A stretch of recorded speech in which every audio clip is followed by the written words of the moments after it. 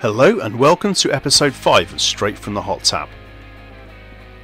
In this episode we introduce a new segment, Lou's Reviews, where a friend of the podcast trawls the dark recesses of the internet to find out what people are saying about us, with less than predictable results. Johnny traces his love of cricket back to Taunton, Matt lays out his case for the banishing of World War II to the annals of history, and I recount the tale of the Dunster Show dog race. Oh, and Josh still hasn't seen The Wire. We hope you enjoy it. Please like, share and leave us a comment if you do. If not, well then you can always turn it off and go back to sharing COVID conspiracy theories on Telegram. I'm Matt. I'm Johnny. I am Josh. And I'm Matt. And this is Straight from the Hot Tap. There's one big question that I've got for you, Josh. You know, obviously you work in an environment where public profile is pretty important and so on. But the one big question I've got for you is: have you watched The Wire yet? Omar, keep asking me, and one day there'll be a new answer. That would be grounds for me, for like definitely a rant for me, being bullied to watch The Wire. Unfortunately, it's one of those like legitimately acceptable ways in very middle class English society that you can directly hassle someone. Like it's completely off limits to like berate or hassle someone. However, it is socially acceptable, whether it be at like a pub or a dinner party or like a gathering. If someone goes, I haven't seen The Wire, it's absolutely acceptable. I lent our family box set to our neighbour a few weeks ago, and you know the sense of fulfilment and good charity that I'd done in doing that has just kept me going through this whole lockdown. Will that turn to a bitter neighbourly dispute when one, he doesn't return them, or two, that he returns them? Or worse, when he gives them back and says, "Yeah, it was okay." The comment that pisses off all Wire fans is the following, right? If you want to see like a mild-mannered, nice person who lent you the Wire box set turn into a fucking raging 28 days later zombie that like comes at you like with teeth bared and like goes out of their mind, right? All you have to say is the following line: I liked it, but I couldn't really get through the first season. Or when they said, "Yeah, it was good, but I prefer Suits." Well, anyway, moving swiftly on. Lou, welcome to Straight from the Hot Tap. Lou, are you already regretting this? I'll let you know afterwards. What do you know about Taunton? Do you have a deep knowledge of Taunton? Well, I'm actually from Taunton. Really? Yeah, no, I'm not. I haven't got a clue. Never been. Hey, Johnny. Actually, Lou and I had a very amusing conversation not that long ago about the horizontal vagina. We're going straight there, are we? We're going straight into the vagina. I mean, We're going headlong into a horizontal vagina. So this conversation proved to be challenging for you, Lou. I had too many questions. Couldn't really get it out of my head, and I was like revisiting it as a thought, over the week after the conversation. Going, but how? No, but that can't be right. It's a very good golf tip. That's all I can say about it. Don't ask me how it works. It just concentrates the mind. So Matt, just to fill you in, when we were playing golf, was it last year? No, year before, wasn't it? Yeah. So this golf course is really quite challenging, and one of the key challenges in golf is to try and keep your head together, particularly when you've been on the piss for 3 days. And Johnny played a particularly good round of golf. Afterwards, we were just sort of asking him, how did you manage to keep your head together for 18 holes with a massive hangover? And the answer was because I was just thinking about a horizontal vagina. No way! Oh my god! Yeah. And that was it. And the concept of this just like played around in his mind for 4 hours of golf, which just obviously made us laugh. You've blown my complete future business plan there, Matt, because by making that public, that was going to be my new product introduction for golf for struggling golfers.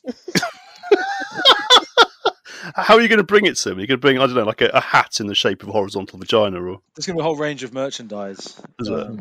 Yeah. Lots Great of hats and bodysuits. Do you know what? I've never played golf in my life. Have you not? No, never. I don't think golf's your sport, Matt. If I'm honest, I think you stick to shooting. I think You guys should come shooting with me. But Matt, here's an interesting experiment. Next time you're shooting, try to think of a horizontal vagina.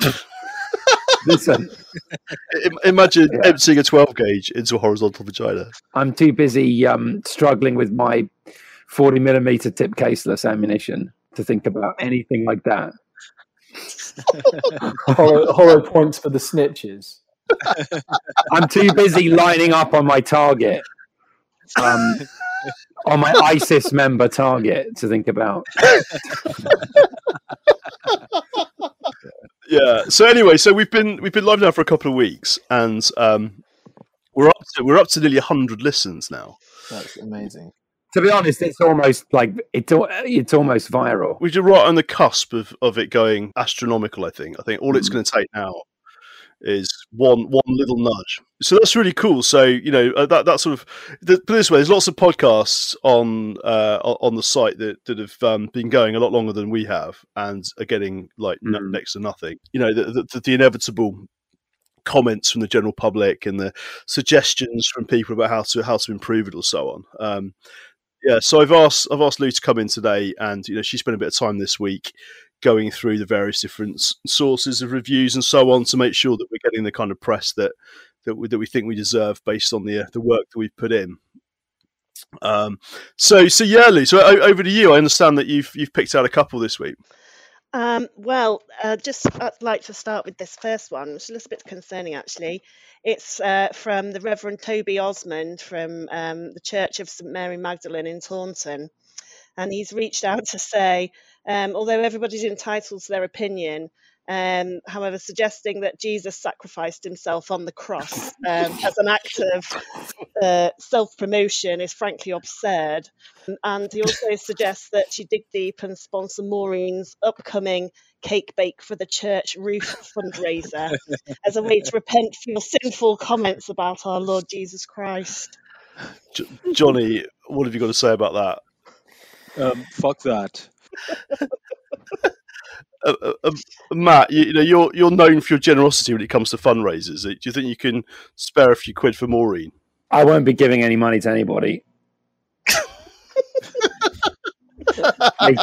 Don't look to me for charity. You're mistaking me for someone who cares. Well, this next review is quite interesting. It's actually come from Nigel from the Cat Protection Society of Taunton and Wellington, and he's commented that I have serious concerns regarding the content of your so-called podcast, with specific reference to a cat called Dennis, a slipper, and some spanking. And we at the Cat Protection Society feel deeply and acutely upset about this matter and have had no other choice than to inform the relevant authorities. There are too many cats out there, let's be honest. I think we should take note from the Parisians in 1860. They had a famous cat massacre where the bakers of Paris in 1860 they thought that there was some problems with the spread of some kind of illness via cats, so they instigated the Great Parisian Cat Massacre. So I think maybe that should be brought to Taunton. I'm confident in my case, if this ended up in a court of law, that the amount of bad behaviour that I had to put up with from Dennis, that a spanking was probably a fair and just punishment, I would say. But I don't know. Maybe we should give cats a rest from now on, and I don't know, move on to other animals of some sort. I don't know. Seems to be a lot of cats content at the moment. Actually, I've got an amusing story about dogs from Taunton. Do you remember John Sharland? Oh my god! But no, he had a sort of a puppy. Well, it was more of a young adolescent dog, I suppose. I don't know what you call a puppy that's not quite a dog yet. But anyway, it was this English pointer thing, and we went to this place called Dunster in Somerset. Have you ever been to Dunster? Is there a castle? Yeah, it's really nice. It's a really nice little town in just outside of Taunton. It's up towards Minehead, isn't it? Yeah, that's right. Yeah. Check this out, right? I tried to go there when I was last in England last year, and I was denied admittance. You were denied admittance to Dunster? I was not allowed to enter Dunster Castle. Did they sort of bring up the drawbridge? Because they said there's been some high winds and a tree fell down, and so it's not safe. So they were evacuating the castle for safety reasons. So I love the fact that the castle stood for like 500 years. Seriously, that's what I said to this like woman in charge. I said, like, don't you think that's kind of an insult to the builders of the castle? Because like they built it out of a sense of, you know, providing security. Like, I don't think that like if like a French armada was looming on the horizon, they'd close it for safety reasons. I think that would actually defeat the point of having a castle. You know, I think they're more likely to expand operations, you know. Do you know what I mean? They wouldn't close it because a fucking tree fell down. Anyway, we had a big argument. Did they let you in? You're banned for life. It was one of those real, like, British computer says no moments. Oh, no. That really, honestly, after not living there for 20 years, it really, like, whenever I encounter it, it makes me go to 11 on the spot. It's got worse. It's got worse, by the way. Oh my God. I mean, like, every single... That's one of the reasons I'm so angry with BT, because everything, every channel of communication, ironically enough, is a computer says no moment. Really? If you can actually get through to someone who is able to say computer says no. So it's like... Really? But then I find that any interaction with most companies these days is the same. And now, obviously, as you say, it could be the case with most castles up and down the country. Really? Yeah, mate, it's awful. That's bad. It's like they have the power of authority to go no, and they like it's like the defining moment of their life, right? Yeah. And so I mean, I didn't like it before, but now I react against it so hard, right? And because it's like I don't like the idea that anyone's restricting my freedom. But Matt, is this now? So basically, if you took Dunster Castle now and placed it in, let's say, I'm in LA right now. Okay, all right, we'll place it there. But now that we know that you're kind of armed to the teeth, if you turned up at a Dunster Castle equivalent in America and they denied you entry and sort of insulted your freedom, would you attack? Well, to be fair, I think the incident at Dunster might well have started at this whole progression towards health and safety. This conveyor belt may have started on this day. I was there with John Sharland back in 1992, whenever it was. So we went to this. It was the Dunster Country Show in the summer. You guys must have been to country shows. They're good fun. You know, you go and there's people show their horses and people sell chutneys and the white helmet motorcycle brigade are always there and all the rest of it. Anyway, we took this dog. So it was a fairly young, very, very boisterous pointer. We took this dog to the show, and John's parents basically said, "Look, go and explore the show, but whatever you do, don't let the dog off the lead," because there was people everywhere, dogs everywhere. It was all all very busy, and it was also a very hot day as well. So we kind of thought, no worries, we'll be good. Anyway, we kind of wandering around, and we came across this guy that was standing on a couple of hay bales, resplendent in tweed, promoting through this loud hailer a dog race, and it was quite amusing because it was basically bring your own dog and race it. So they had this sort of dog race, sort of 100-meter sprint thing, lined with hay bales, and people sat on these bales having their picnics and so on. And you could literally just take a dog and enter it into this dog race. And there was this guy taking bets on which dog would win. Anyway, so there was all these dogs lined up. So we had this pointer, and there was, an old English sheepdog and a Doberman and a couple of terriers and a couple of retrievers and all the rest of it, and also a greyhound. So of course everyone bet on the greyhound, and you could see this sort of bookmaker who was collecting for the local hospice or something, getting increasingly paranoid that his plan of raising some money was about to backfire spectacularly. Anyway, so you can imagine the chaos. I've got these sort of random dogs lined up on the starting line, and Well, let me ask you a question, right? How, if you were to start a dog race, how would you do it? I don't know, with a gun. Well, there you go. That's probably the way you really shouldn't start a dog race, is with a gun. And this is what the guy did. So he basically got all the dogs on the line. You can imagine all the yapping and barking and general tail wagging that was going on. And then this guy appeared with a shotgun. Even better than this, they got some local farm boy on a battered old mountain bike with a little toy rabbit tied on the back with a piece of baling twine. And that was the idea. So they get the bunny being towed by this bike. And so the guy said go, and this guy shot off on his bike. But you can imagine riding a battered mountain bike on very, very deep grass on very uneven ground as well. He wasn't going very fast, put it that way. And the next thing, this guy sets these dogs off with a shotgun. If you can imagine an explosion of dogs, this is what happened. Basically, dogs were everywhere.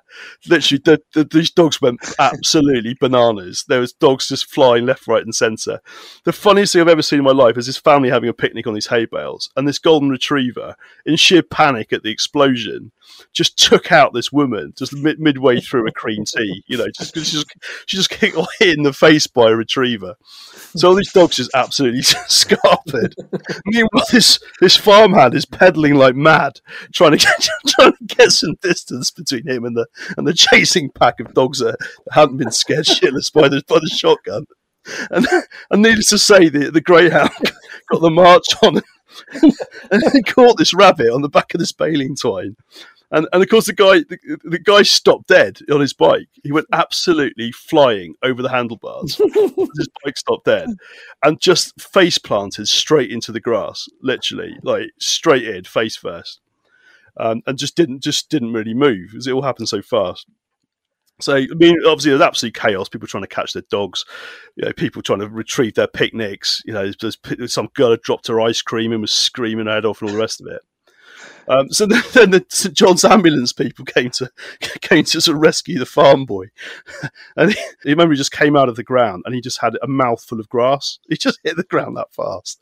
Meanwhile, the dog that we had, this pointer, started humping him. It's literally bent over, being tended to by St John's ambulance. And then next thing, this dog just mounts him and starts humping him in front of about 100 people. So yeah, that's why you shouldn't start a dog race with a shotgun. And probably why Dunster Castle is a little bit more health and safety conscious than it perhaps used to be. It was one of the funniest things ever. But it was absolute mayhem because we just couldn't catch the dog after this. Like, literally, we just couldn't catch him. Every time we got anywhere near him, he just ran off again. And it was like seriously panicking because I just didn't know how we were ever going to get him back again. But yeah, so Lou, go back to the review. So what else? Is there anything else you picked up? The first one's quite positive, actually. It's from Jeremy, Deborah and Sarah from Oggy Pasties in Taunton. They're very pleased that they got a mention in one of your podcasts and happily can report a 3% upturn in pasty sales as a result. Brilliant. So they'd like to offer you your first sponsorship deal. Free pasties up to a maximum of 2 each on your next visit to Taunton. Wow. Do they do delivery? I suspect not. I'd quite like to see a pasty on the back of a little scooter heading up the M6 on a wet February day. We need to stop there on the way down to Devon next time we're there. The last review for this week is from an anonymous contributor who said, mildly amusing. It's good to be able to finally put a voice to the face of Specsavers. I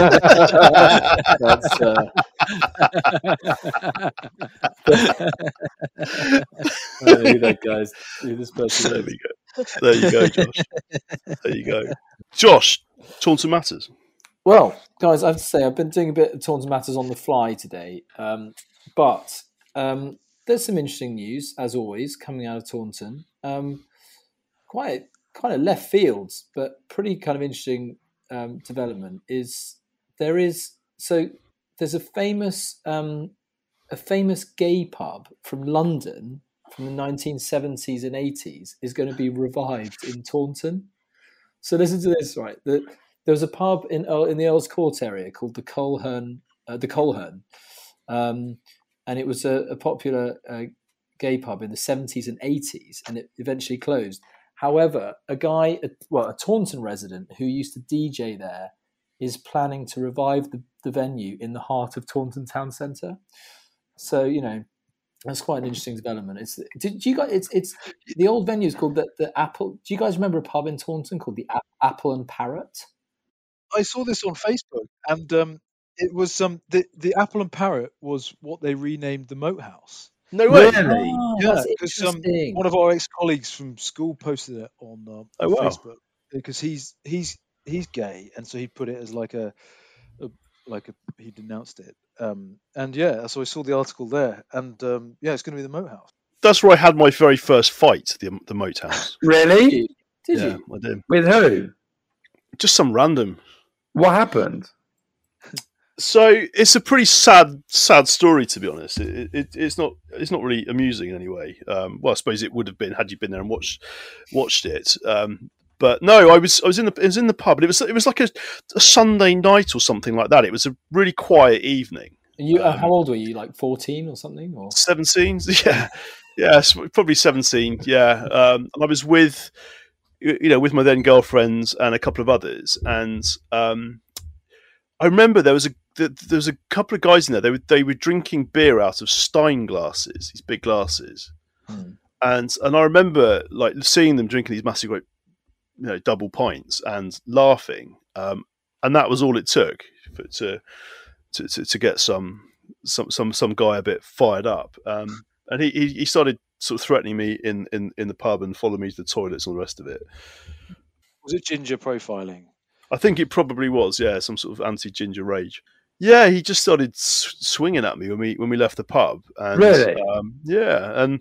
I kind of ducked and weaved a little bit. And in the end, some bouncers sort of came over from another pub and sort of separated us both.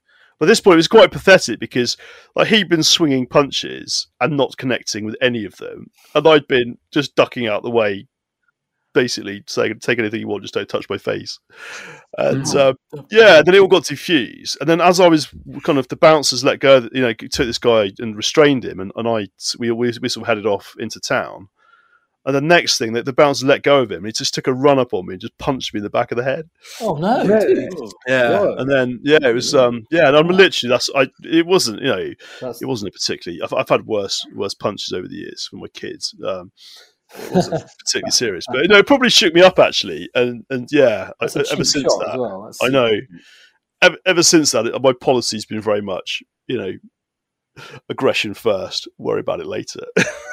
Yeah. I was just so sort of shocked by the whole thing and panicked a little bit, and just sort of I just like for ages afterwards I just couldn't get over the fact that I didn't really do anything to defend myself, and it really got in my head. So now I really couldn't. Yeah, I took me ages to get over it actually, like the feeling of feeling like I'd just been a massive pussy. But you're not supposed to react. You know that the best thing to do is not to react. Yeah. Because the minute you start to react, then you create the fight situation. No, exactly. You have to. You actually have to not react at all, and they stop. This is true. Well, this is probably one of I mean, hindsight is a wonderful thing, but at the time it was. Yeah, at the time it all happened. It was all a bit of a blur, but afterwards, like psychologically, it really got in my head. Really, like properly. Yeah, it did for ages. Anyway, back to Tools of Masters. What else have you picked up, Josh? Well, I mean, I've got to say, there's a lot of stuff on this group, but there's not so much comedy value this week. But there is there's one story here about there's a guy who's posted up online about all these things. He obviously found a kind of fly tipping spot, and in the fly tipping sort of in among all the rubbish was an Asda trolley. Which I mean, it was either going to end up there or at the bottom of the tone. So he's done okay. He's posted just to say, it turns out you can fit a lot in a shopping trolley. There's a chair, there's a BMX, a printer, and other bits of plastic. But it basically reminded me of the trolley of death. Oh God! Which we had at school. I don't know if you guys remember this. We would sort of randomly sort of select some poor person to be the occupant of the trolley of death, and then they would get launched off the top of the step into the next room, and and it was just, it was, I don't know if it was the predecessor or the successor to the chair of death. What can you remember, Johnny? I remember the chair of death. That was pretty horrible. Yeah, that was it was more funny. The chair of death was more funny. Anyway, I thought the theme of tonight would be, what has Taunton given us? I thought that'd be an interesting thing to look at. So I asked a question to old friends, and a couple of themes came up, really. One of them we've covered already, actually, which was learning how to fight, which I thought was quite interesting. And another one was learning how to drink, obviously, and cider featured quite heavily. But what about you guys? Matt, I'm going to ask you first this. If you look back at your life, what can you say with absolute certainty came from Taunton that has given you something that you've taken forward into adulthood? If I ever have to take a big decision in my life, what I always do is I always put it through this prism. I always go, will this take me further away from Taunton? And if the answer is yes, then I do it.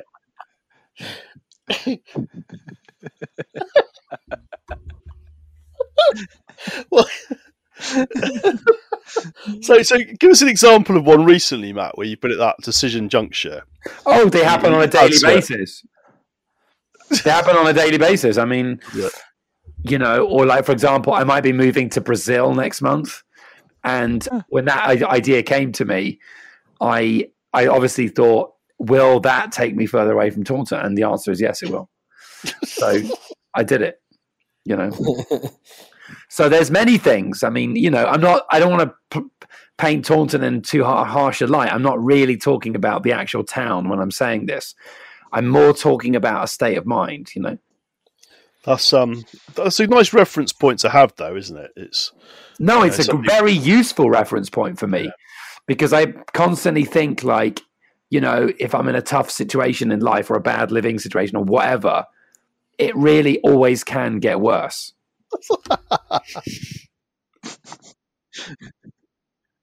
How about you, Johnny? What has Taunton given you? Man, I don't want to sort of pollute this podcast with a level of cynicism and harshness about Taunton, but so what I'm going to say is that Taunton has given me a great appreciation of everywhere else in the rest of the world. Even Paris. Yeah, even Paris. I just feel like Taunton itself was so defined by our school.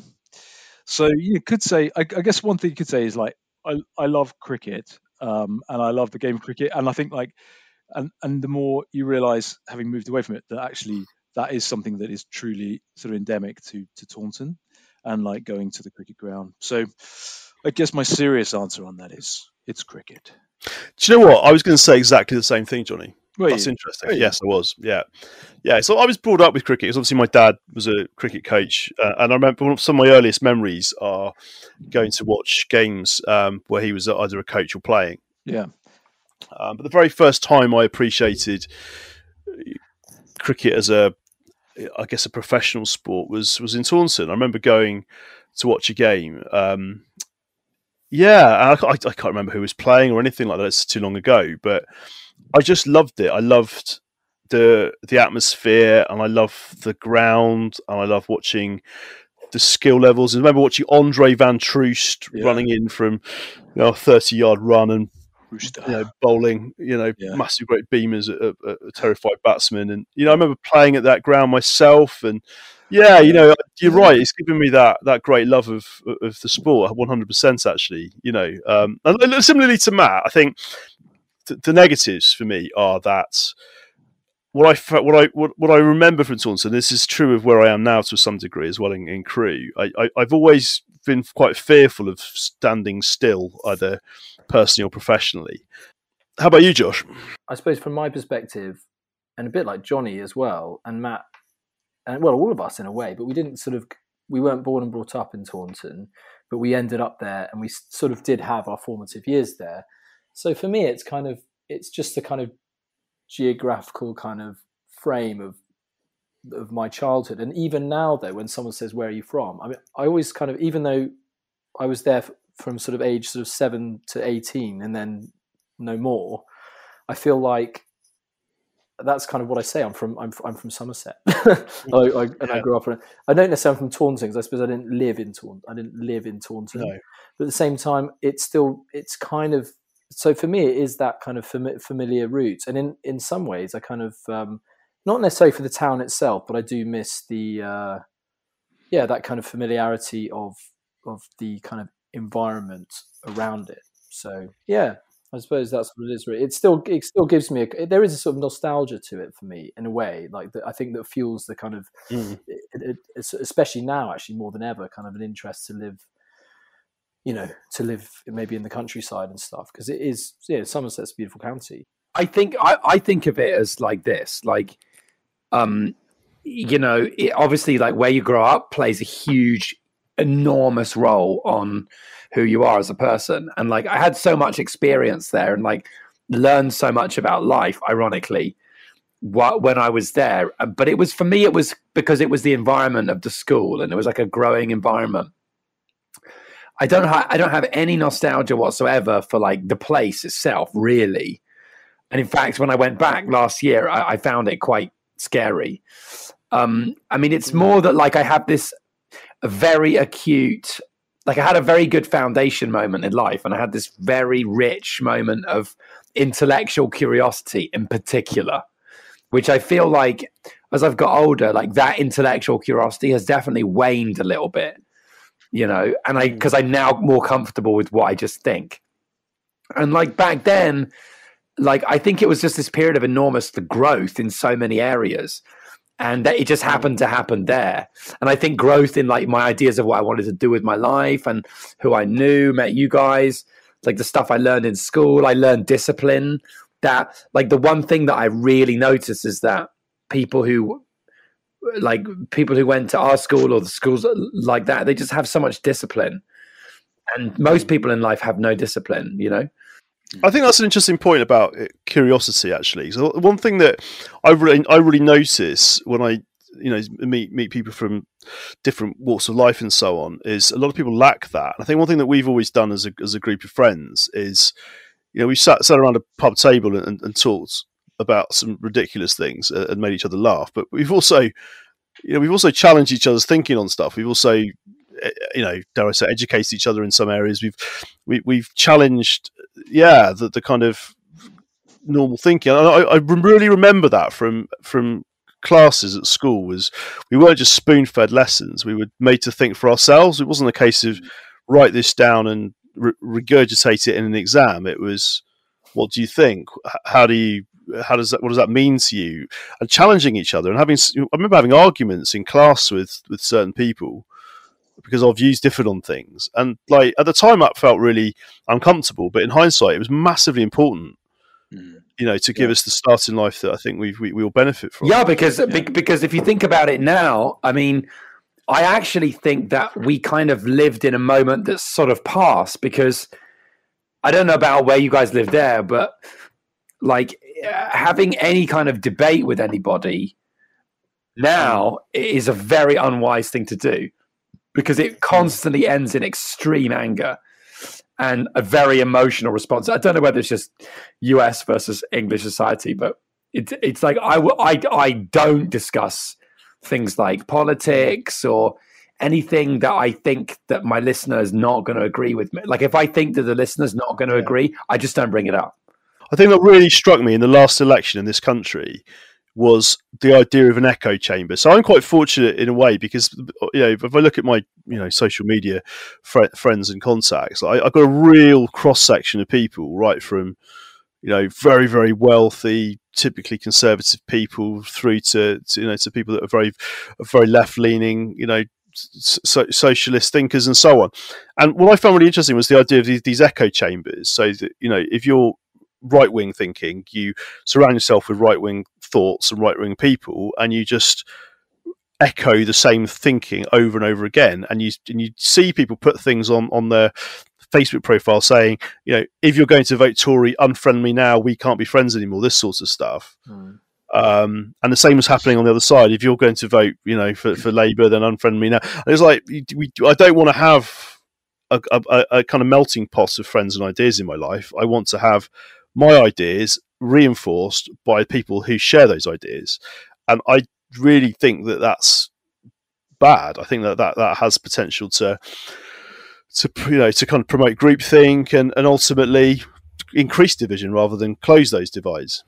Well, we've seen that obviously in America. I mean, it's just polarized and really toxic as a result. But and you're totally right, though. I mean, I don't know if you guys have watched The Social Dilemma. I know Matt has, but it deals really, really worth it because it deals with this, and also social media is enormously responsible for supporting that echo chamber model, basically. So essentially, if you're even slightly looking at a certain article from a certain publication that might have a slight leaning to the left or the right, or a certain subject you're researching, it will just feed you and feed you and feed you with and we kind of know this already, but the extent of it is positive. It's shocking. And and the information on this on this documentary is coming from the people who created this, and even they are saying they are not letting most of them say that they don't even allow their kids to use social media. They advise to come off all notifications from your Facebook and all these other things. Because think about it on a more basic level. Your phone is designed to distract you. The real art in this, and I think this is almost they do sort of teach this a little bit in schools.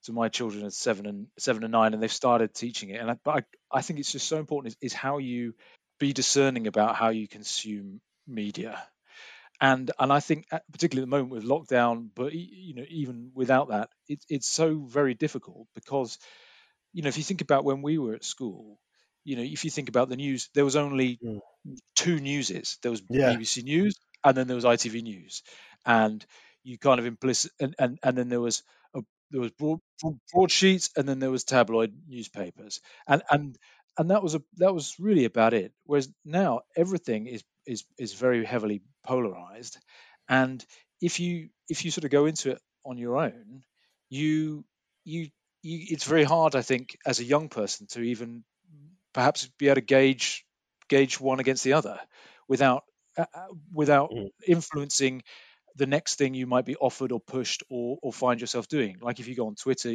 you just end up following the people that other people followed. And I think back to what it was different for us. And I think one of the massive differences for us was, and which doesn't exist so much now, is, and this is a bit antiquated thought, is the existence of trained librarians who will actually, you could go to a library and ask for just something that would make you think about this, whether it's a school library or public library, and they were experts in being able to guide you. It's so difficult. I think so much of it's based around personal validation, isn't it? I actually I did this personality test the other day. So there's you can actually do it online, I think. There's it's the US Medical Association test of Are You a Narcissist? And so here's the interesting thing. Social media, it's accepted now that social media has amplified anyone who has kind of narcissistic problems with their personality. And so I wanted to see if I was a narcissist, right? Having been accused of being one by someone a few weeks ago. Needless to say, a female. I decided to check out to see if it was actually true. And so, and am I a misogynist as well? Yeah, exactly. So I did this test, and so I was diagnosed with mild narcissism. And so I was totally shocked. I was like, what? Oh my God, I was so disturbed. But then the person administering the test told me most people score between 12 and 15 or 16. You scored 14. So you're normal. Most people suffer from mild narcissism. And yes, it's been absolutely amplified by checking your phone all the time to see if people are liking your photos and stuff, right? If you score above 20, you're a clinical narcissist and you should seek help, right? But then you probably won't be taking the test in the first place, right? Because you think you don't need it. But what's interesting is people who score under 10 actually also have a problem and need help. Do they need like a new phone? Yeah. This is the part of the show we call Matt's Rants. This is Matt's opportunity to share with the world all of the things that are grinding his gears at the moment. Don't you think it's time we stop talking about World War II? on the day that Captain Tom died. Because of the day. Oh no! Like, don't you think we should just stop talking about it now? Like, that's this guy actually said the same thing as me. Why do you think we should stop talking about World War II, Matt? Because it happened 80 years ago, and it doesn't shape anything in our current world. And every single time I look at the internet or the news or anything, everything is framed by this like historical event that happened it's nearly 80 years ago now, isn't it? 60 years ago. I mean, it's a very long time ago. So, yeah, 76 years ago. Yeah, so it's like why are we still looking? Because it's become co-opted by all of these people with like really nefarious agendas now, you know? Yeah. That's a very good point. It's become this like what should be a celebration or like a remembrance or whatever, right? Which it was for years. It's just become co-opted by people for political goals, you know? And the whole thing is just like it's like why when we turn on the news now, when I turn on anything to do with the British news, right? Here's one thing. Are people still talking about the fucking Battle of Britain and shit? Like, please. Like, because like it's so irrelevant today. Do you not think though, Matt, that all countries have a challenge with their own nationalism? You totally, 100%. It's very hard for the majority, particularly Western countries, to feel a sense of national pride. So similarly to the thing that binds us all together, which is our schooling and our education and so on. Do you not think that as a country, Britain, we don't have many things we can look back on with a great deal of pride and satisfaction, but that's the one thing we've got that makes us feel good about life as well. How ironic that a slaughter of millions of people should be remembered as a feel-good event. We were the good guys. Everyone we killed deserved it. Look, all countries have their thing, like you just said it. Like, people in this country just endlessly reminisce about the 1950s, because it was so good to live here, except that it wasn't. If you were black or gay or anything other than white and prosperous. Japanese, for instance, Yeah. I totally agree. I totally agree with what you're saying on that front. I mean, I really do, because I think that's completely in the wrong spirit and all that kind of stuff. But also on a sort of historical level, it was a pretty seismic deal. Okay, and I think that probably takes a long time to dissipate, because obviously it shaped a lot of, politically, geographically, everything. It shaped so much that we do actually deal with in the modern world now. It shaped the whole modern world, right? Yeah, it did, and a lot of the fallout is actually still occurring there in the Middle East, etc., etc. Oh yeah, but so it can't be sort of just not talked about. All I mean is that I think this is probably every great event, good or bad, probably mostly bad, but in history probably has this kind of ripple effect that lasts until it no longer is relevant in the memory, in the minds and memories of people. And sadly, like for example, I mean, the First World War has this, I suppose, link in the sense that it was also against Germany and stuff. But I'd say that's sort of reaching its smallest ripples, to carry on that analogy, and because no one is left alive from that.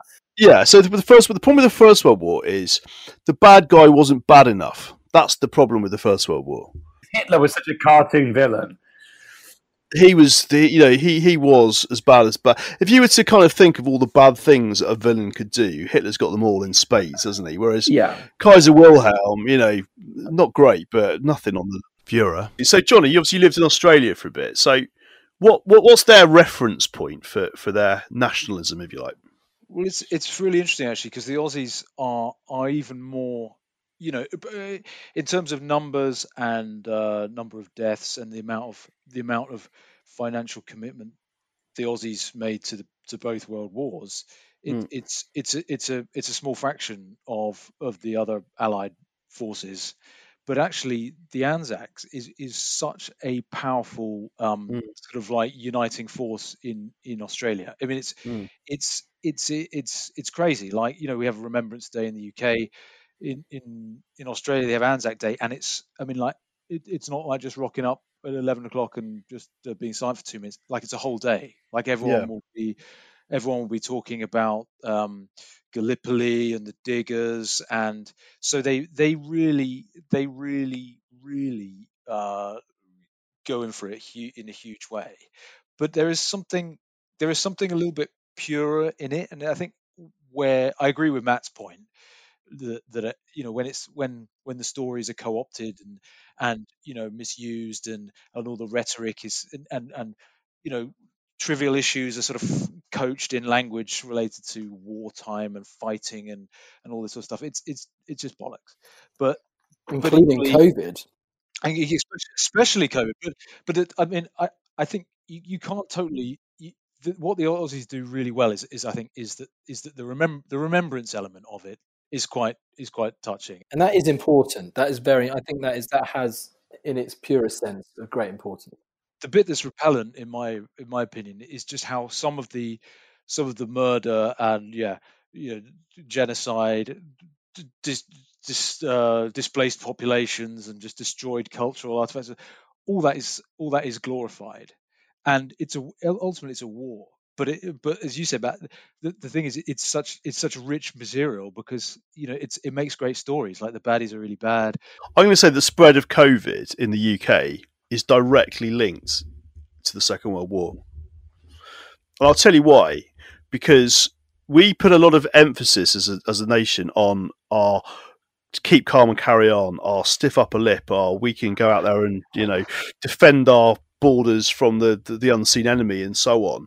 And that's been the sort of rhetoric that's been used by the people that refuse to understand and abide by COVID regulations. Definitely. So all of the dickheads that I know that have been posting all this, 75 years ago, nobody stayed indoors because they were told to by the government. Yeah, but it was quite different dealing with, bombers overhead to an extremely virulent virus that's going through the population like nobody's business. If you accept that half of politics is to spin a narrative and capture people's imaginations, and not just bore them with boring facts, but just to try and rouse an emotional response, it's a powerful weapon. It's like the easiest type of politics to get people excited about something that's already happened. What we're saying is it's not necessarily time just to stop referencing the war or remembering it in any particular way, but it's definitely time for basically for politicians to stop co-opting it and exactly for their, that's what I mean, their sort of sick agendas, i.e. Brexit, COVID, everything else. That I totally agree with. Yeah. And everyone's family probably on this podcast was in World War II. Look, I've got 2 war heroes in my family, right? So I don't want to disrespect them, but at the same time, we need to just talk about the future.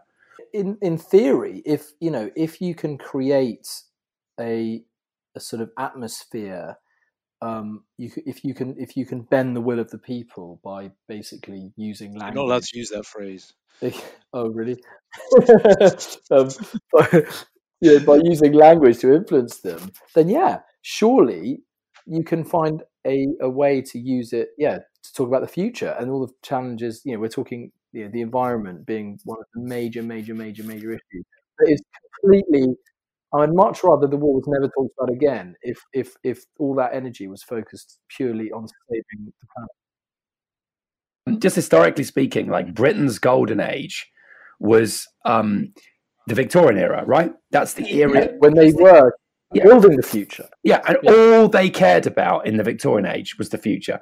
They absolutely had no interest in British history. Do you know that? It's really interesting.